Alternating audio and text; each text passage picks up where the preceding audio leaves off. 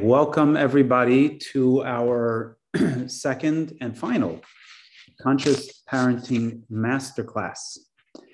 So we had a few more things we wanted to share, and we appreciate the feedback and request for input from those that emailed us or texted. And we're going to address some of the topics and then come back to any further questions that you have. So the first topic tonight is building connection. So we mentioned building connection at length in our first presentation, and there was a request for additional information, additional feedback around helping them to versus getting them to. So just some thoughts that we wanted to share.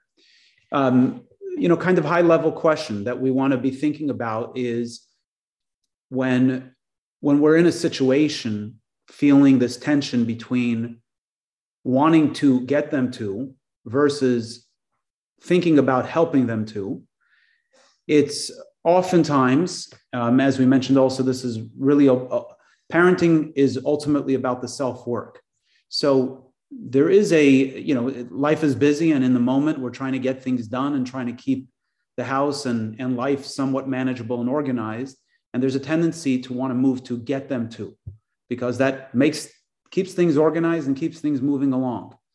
But if we really want to help them to, and the other way to phrase it is, are we really ready to do the self-work, or are we just looking to move things along? If we're really looking to do the self-work, then we pause and reflect on what is the best way to help the child grow. And when we're remembering that this is for the sake of the child, it's not just to close out our day and check the checklist and put everything in a neat bow, which, by the way, when that's our objective, it never ends up being a neat bow, right? If the objective is to get through the day, it is about doing the self-work. It is about asking the question, how can I help them? Because ultimately that will develop a healthy child, and that child will show up to do what needs to get done, but in the healthiest way. So not it's getting through the day, not just getting through the day, right? Not helping just our child. Helping our child. So it is about asking the questions, both within ourselves and asking in our minds, what can I do to help the child? And even asking the child, how can I help you? How can I help you clean your room? How can I help you make your lunch? How can I help you get to bed and help you, comfortably adjust to falling asleep more easily? So when we think about that and invite our child to be part of that journey, that all of that is about building connection. And when we build a connection, we achieve the objective we're trying to accomplish here. So, well said. I just want to add that even just asking ourselves the question, we talked about grades last time.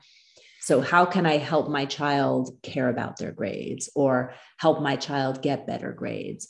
Or how can I help my child be responsible for what their room looks like? Just saying it in that way, how can I help my child?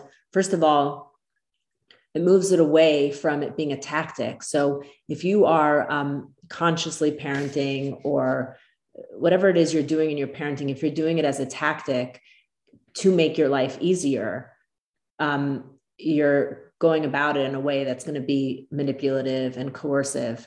Your life will get easier as a result of caring about your child in this way and consciously being aware of the triggers, like what is going on for you when your child doesn't want to do this? Why do you feel like you have to get them? How can I help my child care about brushing their teeth versus how can I get my child to? So when you say, how can I help? I keep repeating that because those words, if you keep asking them, it actually, when they did studies of the brain where somebody was saying that out loud and thinking about things, the get went on one path of the brain and the help went on another path of the brain. So you're actually going to come up with helpful solutions when you word it that way and when you think about it that way. So that's why it's really important to have that as your mantra. Like, do I want to get my child to? And just listen to your own words. You'll hear it fall out of your mouth. I need to get them to, as opposed to I need to help them. Okay. I would say also just, building on that, if you think about, imagine if you ask your child that question, how can I get you to clean your room? Or ask your child, how can I help you clean your room? Or how can I help you clean your room? Right? Just think about how the child receives that information. So, okay.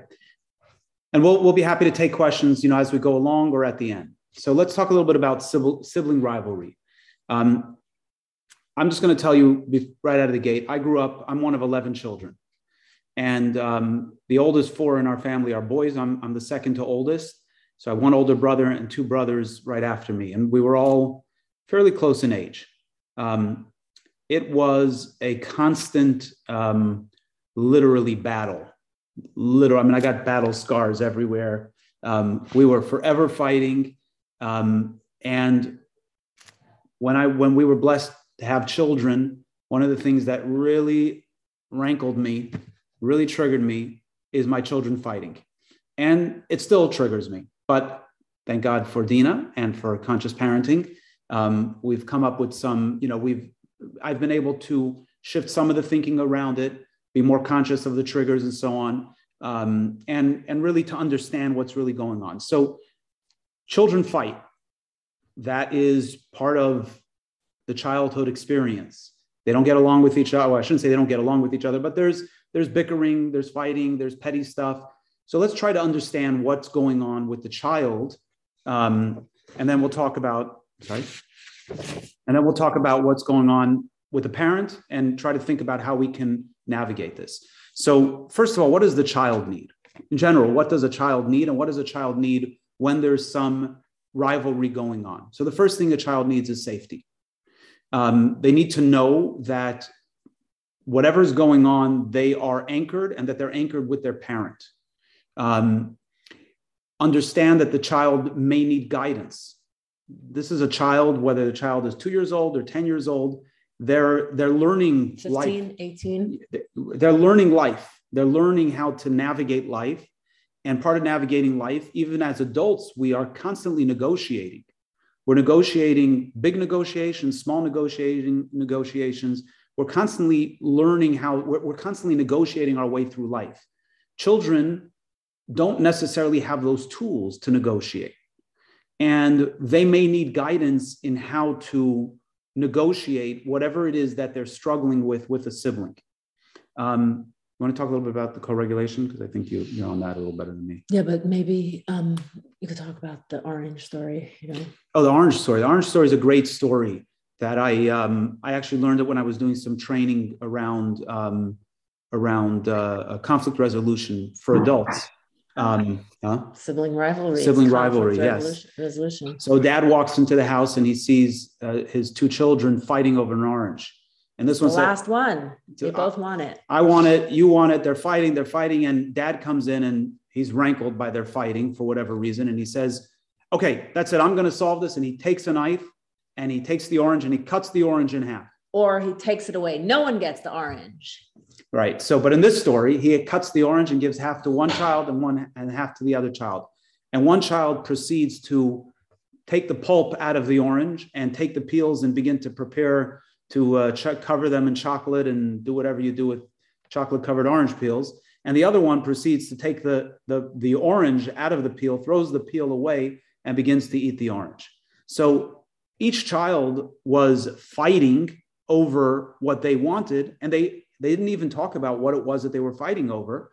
And had they had tools to learn how to negotiate and converse with each other, they both would have ended up with more than they ended up under the circumstances. So dad could have been more helpful in helping the children have a discussion with each other. So that's where guidance can be helpful and empowering the children with tools to understand what they're negotiating, to understand the other person. Again, we're teaching children all of these tools: empathy, negotiation, and so on. So talk a little bit about co-regulation. So we're talking about getting triggered. So your kids could be having a bickering. And then if you come from a world where fighting was scary, or you had decided when you were younger, it was so noisy, the fighting, you're never having fighting in your house, you're going to be super triggered by this fighting. And that's just going to ramp up the energy of that fight, because you're going to be like, enough, no fighting. You're going to bring your energy to that fight, as opposed to, if you could ignore the fighting and let them, usually kids will duke it out and they'll figure it out for themselves. Or if it's not safe and you need to get in there, make sure that when you're getting in there, obviously if it's a dangerous situation, you don't have time to make sure you're regulated and take a deep breath. You got to pull the knife, the scissor, the hot glue gun, whatever it is that's going on. You have to use your executive function skills and make a decision. But if you are coming in there to help and you're coming in there stressed about the fighting, or something's triggering you about a certain kid that's fighting because you think that's a kid that's super manipulative, and you have a story that you're telling yourself about that child, you're going to come in there and really make things worse because you've already told yourself a story about that child or about this experience. So when you're coming in to help, it's calm, it's with breath work first, and you're thinking about, okay, this is not about me, this is about them. And then you come in there and you're like, with your calm energy, geez, sheesh, it looks like you guys are really having a hard time here. Let's say we can do, sometimes you come into a fight and somebody's already sad or somebody's already been hit and smacked. And often when one person is smacked, it's because they smacked the other, so we're not, in a school situation, I might do it differently, but because these are my children, these are your children, we really want to be sure not to take sides. So if there's one child who's really, really hurt, you want to take care of that hurt child, but you don't want to at the same time make the other child feel like crap, because then you're just feeding often the insecurity that caused the fight in the beginning, which is that other child does feel less than maybe or jealous of. So you don't want to feed, you want to go in there and say, oh, it looks like you're really hurt. Are both of you okay? Like, what happened here? So try not to, as much as you're looking after the child that got hurt, do it in a way that doesn't make the other child feel. And I actually think I give this advice in school too. You don't want to, the other child probably feels bad about themselves. These are your children, and again, in a school setting, it might be a kid that's oblivious to somebody. So you might have a little bit more complicated, but when it's your own children, you really have to go in there and not take sides so that they don't, because very, very often children, their fighting comes from our relationship with them. So if they're feeling safe and secure with us and they feel like they've had time with us, then less fighting happens. It's not magic, because there's so many complicated personalities that can come into play, and kids might really just want that toy all the time, or they don't know how to communicate that. But often if you take the time, the child that's constantly bickering, it's probably the child you least want to spend time with, because they are the most argumentative. I'm the one that's rankling you. I'm the one that you feel like doesn't deserve your time. It's exactly the kid you need to be spending time with. And the hardest child for you to spend time with. So be filling them up. That really, really helps them when you're trying to maintain that. Any other common suggestions that people want to add in here on the sibling rivalry piece? I'll just add one thing about talking about filling up the children. So one of our children, we had this conversation, especially as the child got older, we were able to talk about it more openly. This idea of having enough chips, right? So if you want to go play, if you want to gamble or play poker, you need to have chips. If you don't have any chips, you can't play the game. So we have, there's a reservoir of emotional chips, and when the chips are down, then you feel out of sorts. So with this child, what we discovered is this child needs physical affection. And sometimes when this child was out of sorts, we would give the child a hug and say, do you feel filled up now? And even this child is older now, but it's part of our conversation. We still have that conversation, and you can fill up your child's chips. We know that there are different love languages. To understand what your child's needs are, sometimes it's spending time with you, taking the child when you're going grocery shopping, take one child with you. Sometimes it's picking the child up from school and going out to lunch with them. Sometimes it's a child needs a gift, whatever. It's important, a hug, and I love you, whatever it is, understanding what your child is, but helping the child fill up so that they don't need to express whatever angst they're experiencing in other contexts. Just on that note, we're buying our kids things all the time anyway. So just offer it, when you buy, oh my, I love this snack, just say it. Say, I bought it because I love you. Just keep expressing that. You buy your kids new shoes. You have to buy them shoes anyway. Their shoes are ratty and they have holes and they don't fit them.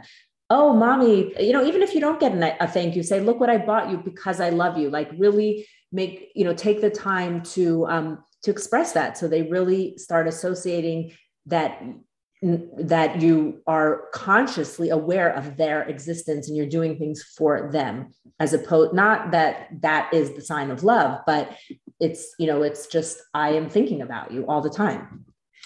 Okay, so this is, we touched already a little bit on some of the stuff that the parent needs, but this was primarily about what the child needs. Let's talk a little bit about what the parent needs. So I want to just open up this section with saying something that we mentioned. We spoke a lot about this. I want to mention just a good one line that we mentioned in the first presentation, and that is that it's happening in front of me, it's not happening to me, especially when it comes to children fighting with each other. And if you are triggered from that, just remember it's happening in front of you, it's not happening to you. Take a deep breath, recognize what the trigger is. In other words, that it's not the kids fighting, it's whatever it's bringing up inside of you. And that could be you want the quiet because you want to work. It could be the quiet because you just like quiet. It could be because you're remembering something from your childhood, whatever it is. Can you ignore the situation? In other words, not ignoring it because you're passively ignoring it, but ignoring it because that's for the benefit of the child, for the children, like to let them figure it out. So then ignore it. Don't get involved, right? Just because two kids are duking something out, again, if they're beating each other with hammers, you obviously have to step in. But that's what we did with my siblings. We rolled down a flight of stairs with a hammer somewhere in between us. Some people ended up with stitches, but right, that's when a parent needs to step in. But if they're just arguing and screaming at each other, let them figure it out. Not always, but it's okay. That's how they learn.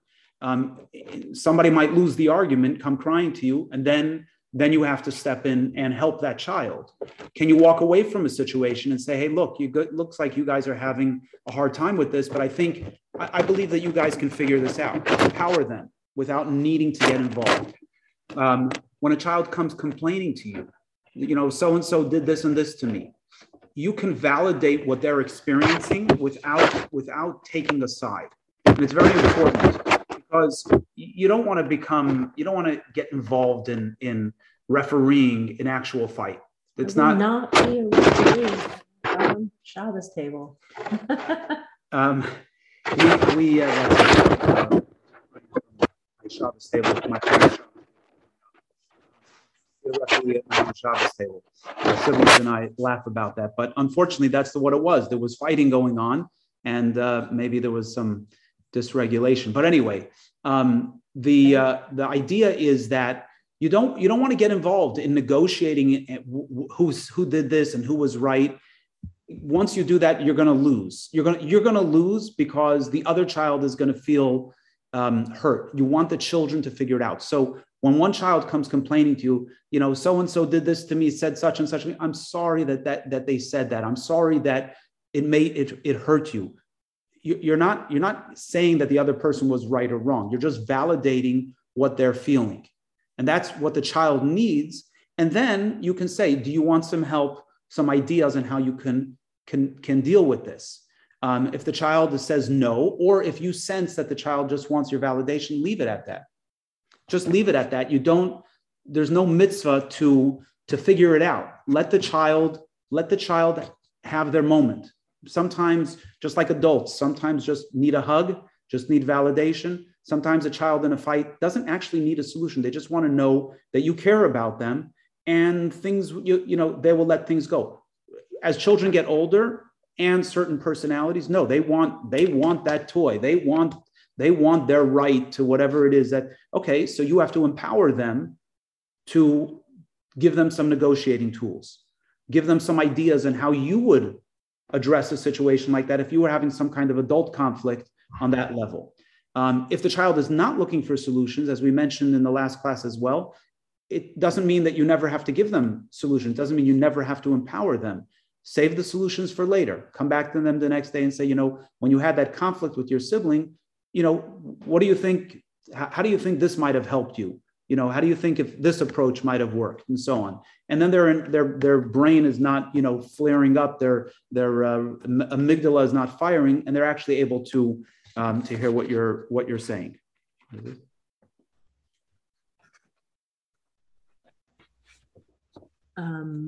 Okay. Can you give this example of computer time? Oh, okay. So there's also, I think it's just an example of where. Right. So if kids are fighting, this happens in our house a lot. Kids are fighting over who had more time or whose turn is it on the computer. You're welcome to, step in and because they can't figure it out or they're coming to you. It's my turn. Okay, you guys. So there's one thing to like threaten and be like, you're never going on computers again, and to be all, dysregulated and yelling and screaming, and then you've just ruined it. But there could be consequences. It could be like, when kids are fighting over a toy, you could say like, I'm putting the toy here until we figure out what's going on with the toy. Like, so how do you want to figure this out? Is it 10 minutes, 10 minutes? No, I want the toy the whole time I had it. Okay. Why do you think you should have it the whole time? Well, I'm the one who started playing with toys and he grabbed it from me. Oh, is that what happened? Okay. So, and then the other kid said, no, but I had it yesterday and I was planning on having it today. These kids get really creative. So you really have to kind of work that through with what is, sometimes it takes these kids have these delusions about what is owed to them. And well, I want to say also that just in that example, so I feel like that kind of example, you actually are getting into the negotiation with them, and something that we found, again, remember that as adults, we're going to have disagreement with others about what is right and what is wrong. And just because we think something is right and something is wrong, it doesn't mean we're going to get what we want. And we actually know today that it's not about right and wrong. It's about figuring out how to get along, right? So putting the toy aside and saying, look, here's the toy. It's going to sit on this counter. And when you guys can figure it out, you can continue playing with it. And they'll figure it out. They're going to move away, not always, but oftentimes they'll move away from right and wrong to saying, how do we figure this out? We want to play with the toy. So I'm going to step away from it needing to be, because I'm entitled to saying, I'd rather get the toy. We know that old saying that children prefer to be happy than to be right. Let them figure it out. And that's a great tool for children to develop in order to be able to learn those negotiating tools for later in life. Anyone have any comments or questions?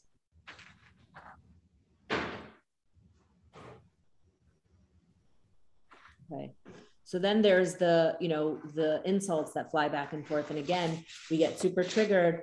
I hate my brother. I hate my sister. No, you don't hate your brother or your sister, which just really escalates the situation because there's another need that's not being heard behind the very, very strong reactions to things. So validate, it feels like you hate your sibling. I know how hard it is. And, just validate that emotion that they're having. Like it's really hard because you feel like you're giving credence to something that would be the opposite of the values in your home. Get curious about it. Like, I hear you that you hate, like, why do you want to say that? This is, we're in a family together and mommy loves everybody and, really want to understand that. And then help them access what's really going on. Like, he's just always so mean to me, or he gets, he finishes his homework quicker and then he gets to play. So there's usually some kind of jealousy or emotion going on underneath, or some competitive feelings of inadequacy that are underneath that little iceberg of I hate, right? There's a whole other stuff going on underneath. And then, hold space for it. Like, be okay with the feeling that they feel in their brains right now. They're feeling hate for that sibling. You can be okay with that. It doesn't mean that they're going to, not talk to each other when they're older. Again, we talked about this in the first class, is like going straight to that catastrophizing fear. And like, that's not going to allow you to hold space, is when you're getting into that whole future of like, what will be. I heard something really interesting today is that if you think about most negative emotions have to do with the past and the future, and positive emotions have to do with the present. So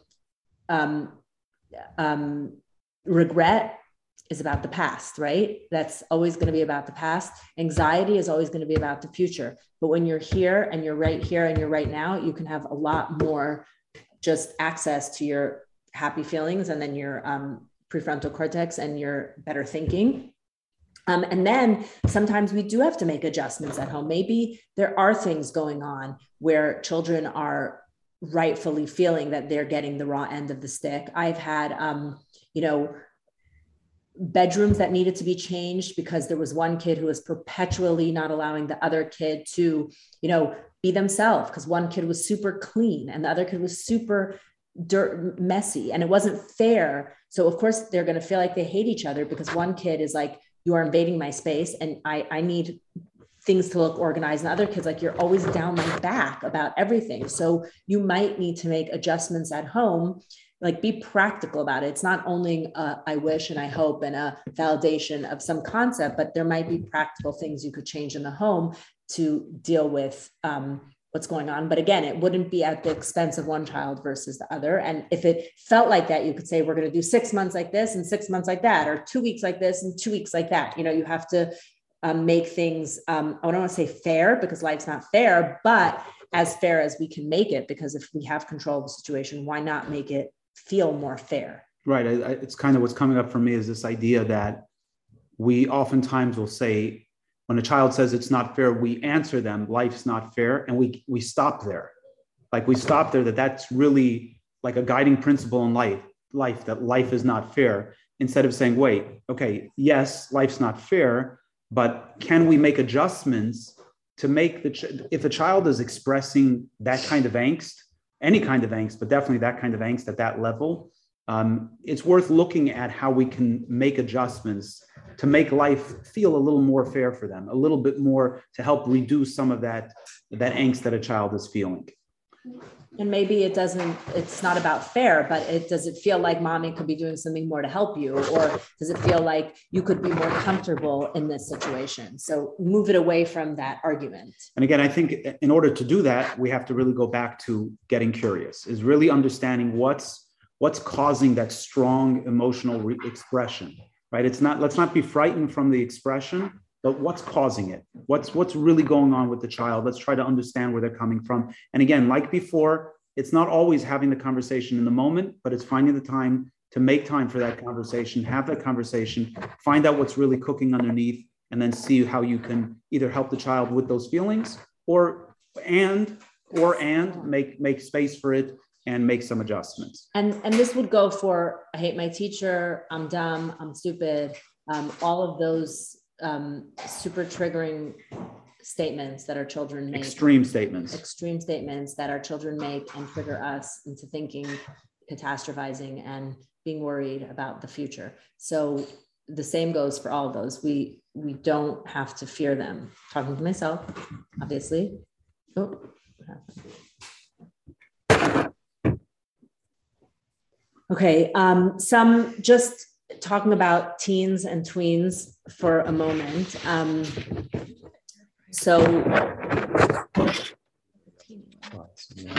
What? There's 3 slides in this.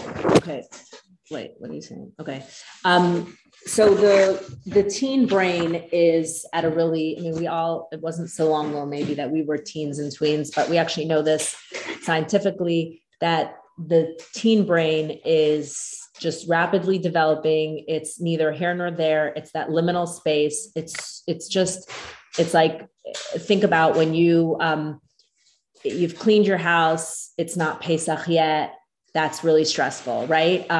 You have prepared for a party. You've cleaned. Your guests haven't come yet. Just these spaces we find ourselves in. We've studied for a test. We haven't taken the test yet. That space we've prepared. So that's where your teens live constantly. They live there for 3, 4, 5 years. I just also want to tell you that when we say teens today, I want to say that it's like 11, 12, 13, 14, 11 to 15. By the time they're 16, they're like way more mature already. Like I find it starts much earlier today, the teenagehood. And if you've connected to your children, what people talk about like teenage behavior, by 16, they're already much more, if you've kept up the good relationship, you're really going to get much less of the pushback. It's really 12, 13, 14 are like the toughest years in my experience.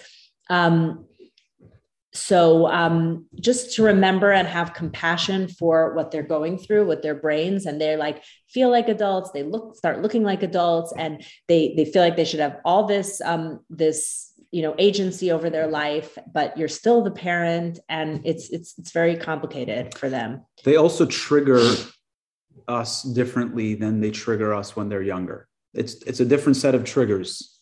Just pointing that out, because we recall our teen years as an adult and realize how angsty that was for us. And we want to make it all right for them. We want to make it all right, and we want it to be better for them. But then suddenly they show up and they're teenagers as well.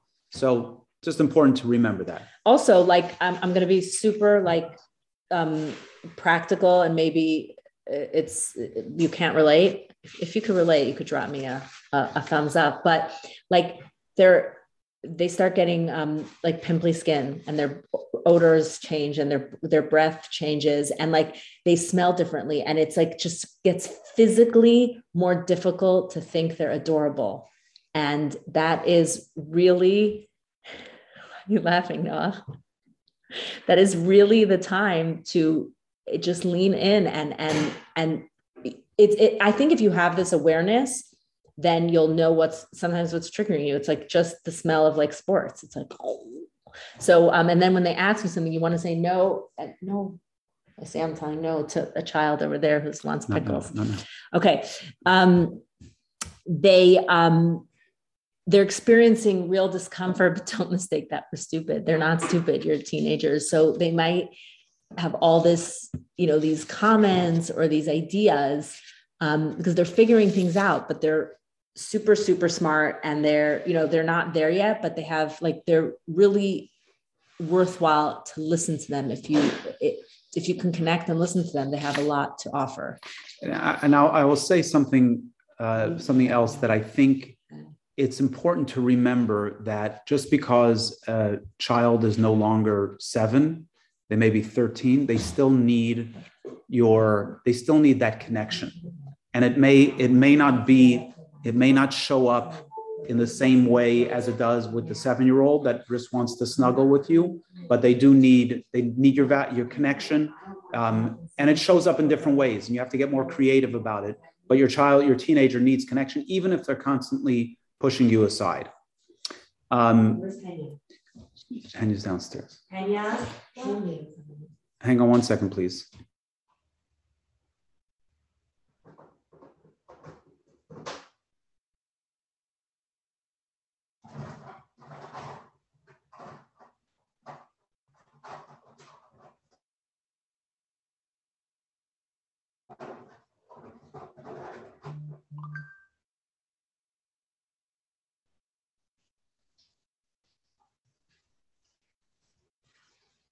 I tuck you in.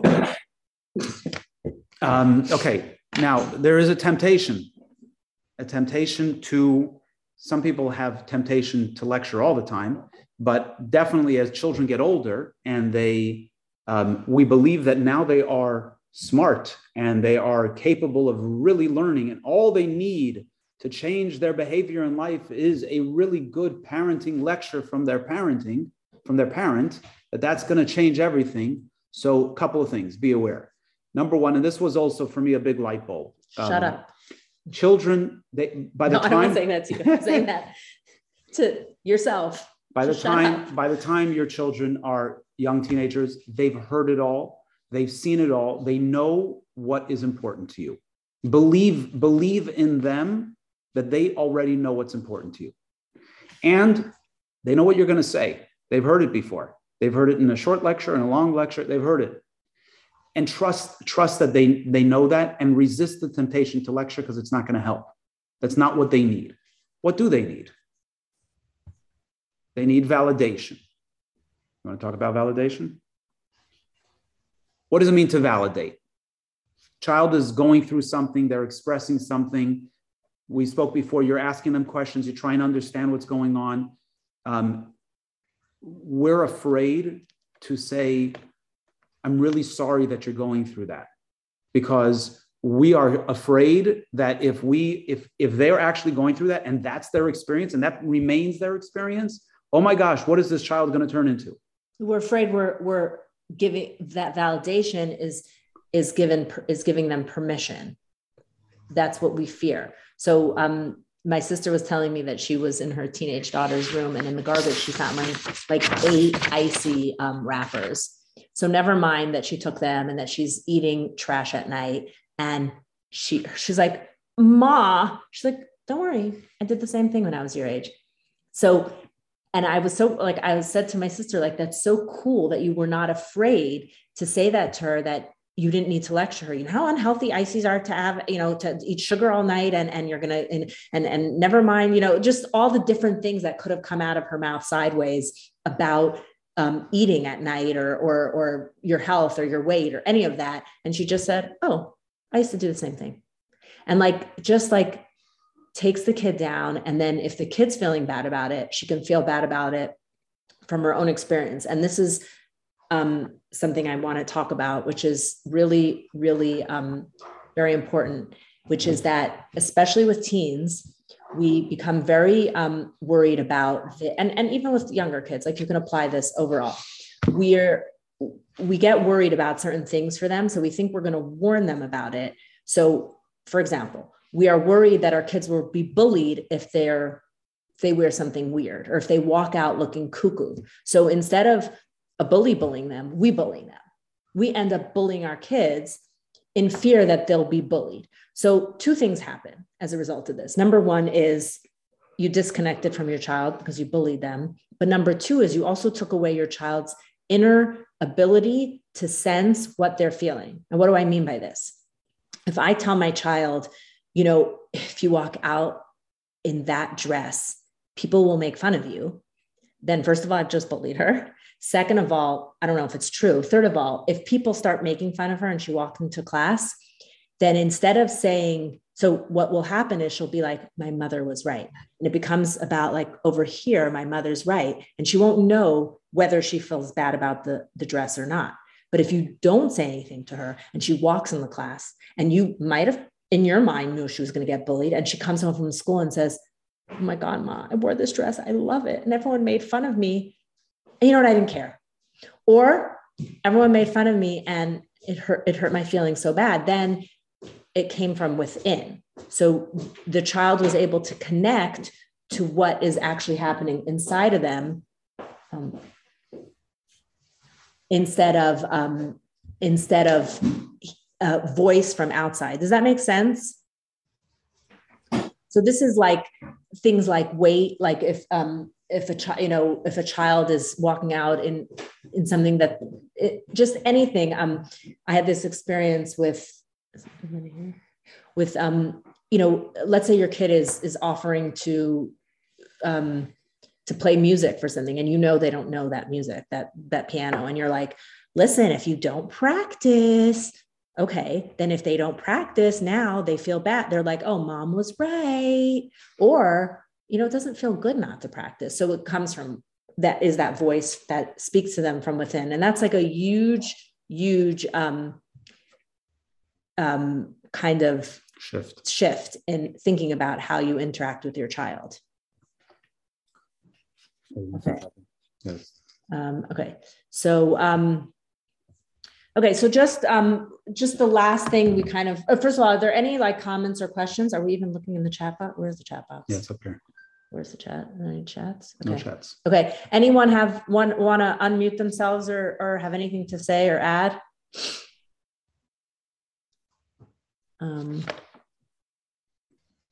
Connie, I can't hear you if you're talking. Are you talking to us? I'm asking Noah if he has anything he wants to add, and maybe this little girl has something to add. She's in love with the bathing suit, and she's very excited for the summer. Nice. Oh, and a cast. Oh no. You okay? Did you get a boo-boo?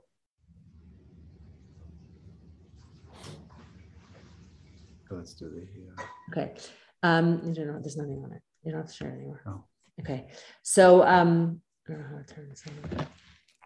So as far as just boundaries with your teen and just being appropriate. So we talked about some of the things, maintaining empathy. It's hard. It doesn't mean that you're going to, even if you can validate that they hate having a curfew and you can still have a curfew. Okay. So you can validate that it's hard for them and still hold that boundary and say, like, this is how it is in our house. This is what we're doing. Allow for natural consequences. So if your child gets into trouble, don't try to rescue them. You're not doing them any favors. If your child gets in a car accident and the insurance goes up, figure out with them how that gets paid. Like these are, and again, like doing it without the energy, without the spite, without the, I told you so. That's where you keep the connection, is when you, it sucks. I know. I'm so sad that you have to pay this insurance, the money you were hoping to spend on going to Europe this summer, or whatever it is. Really allowing them to absorb the natural consequences, even when it hurts. Because remember, it's happening in front of you. It's not happening to you. And get okay with seeing your teenagers struggle and be in their discomfort. Sit with them, get in there with their discomfort, but don't take away their discomfort from them. You're not doing them any favors by rescuing them. Be firm, consistent. Consistency is really where the magic takes place, which is like, I know I love you, but no, I'm not letting you go there. I'm not letting you do that. And you're going to it's better to have a temporarily disappointed teen than a teen that doesn't respect you, and keeping to your firmness with love is going to give that respect. Keeping the bigger picture in mind. So like when you're setting a limit for a reason, because it's safety, or because you're imparting a value to your child. If it's, let's say we don't go out on Friday night, it's Shabbat with our family. Why are you doing that? So take a step back, like they're fetching, they're complaining. This is not fair, but what is that higher goal you're reaching towards, is that they will value this. Like Noach wrote, that boundaries don't build walls, they build trust, essentially. So, know where, this is a good one, know where you end and where your teens begin. Enmeshment is feeling all their pain, and again, validating their pain, but it's part of the experience of growing up. And if they're popular, if they come home and tell you a story about how mean someone was, and again, this goes back to that self-work, and that triggers you for all these reasons. You want to run to the school and you want to slit someone's throat because they were mean to your child. Remember, like, this is their experience. Let them have their experience. It's not your experience. You're not making up for high school.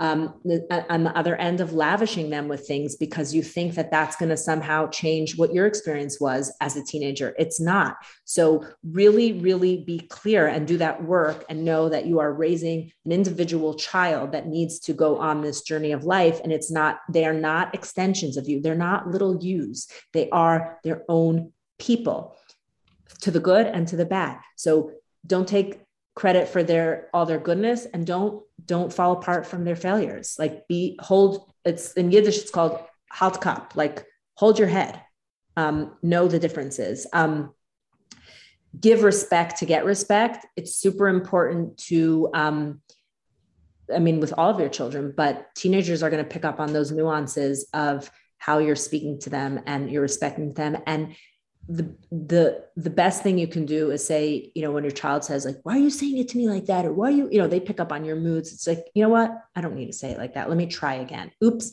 Let me try again. Oops. Let me try again is a great other thing you can put on your fridge is, oops, I'm going to try that again. And hopefully you teach them. With teenagers, it's super, super tempting to be sarcastic with them, or, needle them, belittle, all these things. Like, if they come naturally to you, really have to work hard on not doing those things, laughing at them. They become super sensitive about things like, yesterday was a joke, today it's not. So And even if you made a joke today, because yesterday they laughed and then they blow up about it, like, whoa, yesterday you were fine. That's getting on their level. Simply, I'm sorry, I didn't realize you didn't want me to say that. Like, genuinely, like, that's how you know that you're the adult here, right? You don't have to be their friend and get into that pettiness with them. So remember your role. Like, teens are smart, they're independent, and they're ready to do their own thing, but they still need you. They still need your guidance. They still need your vision, and they still need you to be that strong person for them. And they still need you to know that you support them no matter what. You love them unconditionally, even when you're disappointed, and even if they haven't done, even when they've made mistakes. Yeah, they're going to have to pay for their mistakes. Yeah, you're going to hold them accountable. Yeah, you still love them. It's also really good with all kids, actually, is to use privileges to your advantage. So, yeah, sure, you could go on computer, or sure, you could have we're going to put, extra this or whatever it is. But after you've done this, like, there's so many different things that we do for our kids that are just way above and beyond, and make it, part of, like, when it's not a quid pro quo, but it's like, when this is done, sure, when you've cleaned up your room, I'm happy to let you watch that video or that movie, or have you done your chores yet? So really hold them accountable. This is really important, is not to take things personally from children, from teenagers. It could feel like, one moment they're like cuddling with you and they're your best friend, and then they like lash out at you and it feels so personal. But just remember, they're your child. I heard somebody say this, that you can be your child's best friend, but your child is not your best friend. Your child is not your best friend. You need to have adult best friends, but you can be your child's best friend if that's what they want, for you to be their best friend. So it's really important to remember, if your child is your best friend, that's enmeshment. It's a problem. Feel free to argue with me on that. I'm not talking about when you're in your 40s and 50s. I'm talking about when they're still young and developing. It's really important to maintain a teenager's privacy, even if you're, unless there's a serious danger, don't barge into their room, knock on the door. Even if you're going to see on the other side, you're going to catch them at something. I don't think it's worth it. Because you're already like so many steps down the road and you're just making it worse. Really, don't shuffle through their things if you're suspicious, unless there's something really, really dangerous at risk for them, but really respect their privacy, not going through their journal. It's really important to show them that respect. And all of these kids, it's super challenging. And I think if we halt cup again, we're aware of our own triggers, and we are in our thinking brain. We're not catastrophizing. We're not in our fear brain, and we're reaching out for help from others, getting other people's opinions about our kids or how to handle a situation before we, take it into our own hands. That's perfectly acceptable too. That's a perfectly acceptable parenting strategy, is to ask advice. What else? That is all I have to share tonight as part 2 of our parenting. I think we covered a lot. And tell me if anyone has any questions or comments. We're here.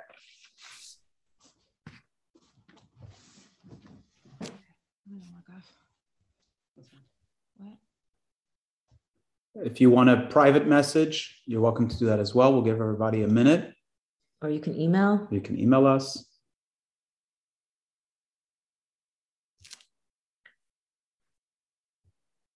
Okay, so somebody asked, how do you build resilience in elementary school kids? So, it's years of resilience. It's years of telling kids, you can handle this. I think you can work this out yourself. It's years of not rescuing your children every time something minor happens. It's years of, it's years of connecting with your child so that they have this really strong, solid foundation of feeling loved and safe. It's years of helping them figure things out. Like when they're super emotional, you say, I had a child today who came home and told me that she's a twin, and that someone in her class said, I can guess everybody's water bottle. And she said, that's the twins. She's like, that's not the twins, that's mine. She goes, but you guys are the same people. And she said, I blew up at her. We are not the same people. So I said, oh, wow, that must've been really hard for you to hear, et cetera. And then she's like, yes. So I said, do you think you could have said it in another way? Afterwards we talked about it. She's like, no, I didn't say it nicely. I said all those things, mommy, but I just didn't say it nicely. But you know what? She needed to hear it. And then afterwards I said, is it true that you guys are the same people? She said, no. So I said, so that's what's important for you to know, is that it's not true. So giving your kids, after you've validated, giving them the real, like the scoop on how their own self-talk, and not considering themselves as victims, and not being so impressed by what other people think of them. So building those skills around that. Resilience is also, ironically, I have read that resilience is built through knowing family stories. This is like so left center, but they said that the kids who did the most well, how do you say that? Who did the best after 9/11, and the kids in Manhattan who had gone through this like serious trauma all around, they followed these kids for 20 years. And the children who knew the most about their parents, grandparents, where they came from, stories of resilience of their family, they did the best. So broaden your child's world. Tell them about people in the family that have gone through really hard times and made it through. I had a rabbi once tell me, if you have no stories like that about your family, make them up. So it's really important that your kids feel like they're not just alone. That they're part of a collective Jewish people. We have hundreds and thousands and millions. Exactly. Tales of tzaddikim. I did an Eli talk on this, like how telling kids stories builds their resilience, because it's their story and it's building up who they are from the inside. Okay. So I was wondering how to muster the energy for play. I'm admittedly not a playful mom. I find it hard to sit and play, but I know your shirt comes from my own. Okay.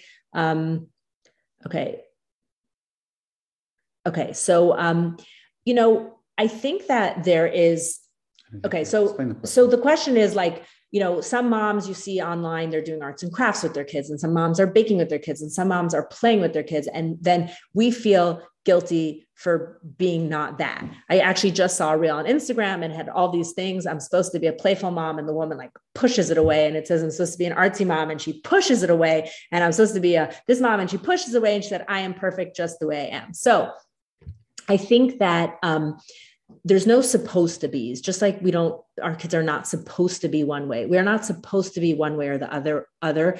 If you enjoy music, listen to music with your child. If you enjoy drawing, draw with your child. If you enjoy chatting, chat with your child. I don't think that you have to be a playful mom. Like you don't have to get on the floor and play with your child. Maybe you tell jokes together. That's playfulness. I don't know if she said playing or playful. Oh, you do not need to have the energy to play with your child. You do not need to get on the floor and play with your child. If you're good at that, do it. Great. But you can do other things that are enjoyable and playful. You can go in nature together. You can hike, you can bike, you can run. There's so many things. I don't imagine you don't mean that. As long as when you say play, it doesn't mean playing house and you're the mommy and I'm the baby. And then your child has to bring you soup and you have to say, yum, yum, yum, what flavor? Some people don't have the patience for that. It's okay. You're not ruining your child, but maybe you read your kids' books. Maybe you teach them jokes. Maybe you do puns with them. There could be so many things. Maybe you go on nature walks. So many things you could be doing that is not, that's not that. So I think you're okay. As long as you're interacting and engaging and loving. And I think you could also be responsive to what your children are interested in, without it necessarily needing to be all in. I remember this conversation about while your children are playing, be present around them. So you're still part of the action, but not necessarily on the floor with them. But when you're on your phone, that's not included. But somehow reading a book is, or just maybe you're maybe even you're working, but you're in the room with them and you're not shushing them away. You're not sending them away, and you're present for them. And the children's interests change. What they're interested in this year is not what they're interested in next year. And, pay attention, listen to the cues, find things to do. I'll just give you an example. Happened today. The twins decided that they wanted to start riding their bikes again. The weather's nicer. And I just can't be bothered, but they wanted to go bike riding. So we went bike riding yesterday. Now, can we go bike riding again today? I really didn't want to, but I needed to go to the supermarket to get them some snacks for their lunches. So I said, why don't we ride the bikes to the supermarket? And we did. We went over to the supermarket. I got an errand done, and they enjoyed it. And it took me an extra few minutes. So, just get creative. It's close. It's not close, like yeah. it's Wasn't around the corner. Yeah. Anyway. Not to take away your amazing bike riding. Yes, amazing. Anyway, I think the 2 points are, don't put so much pressure on, living up to society standards. And at the same time, get creative about how you can find things that are interesting for you and still be there with your kids and spending time together. So I'm gonna close out with one. I want to close out with one. Just one final idea, kind of, that I think is really powerful for me to maintain, and that is that looking at my child as this really gift from Hashem, a beautiful creature that God gave to me, gave to us, entrusted us, and that it's their journey that I am here to support. They are a beautiful reservoir of opportunity, potential, light, love. They are a gift healing to humanity. They're a gift to our people. And my job is to be there to support them in that journey, value them as a part of Hashem, that if I can remember that, then I can show up for them the way they need to be. That's my final thought for tonight. Any final thoughts? I'm good. Good. Thank you all. Thank you all for coming, for joining and us. for joining us, and let us know. Want to do this again? All right. Laila Tov. Good night, everybody. Thank you.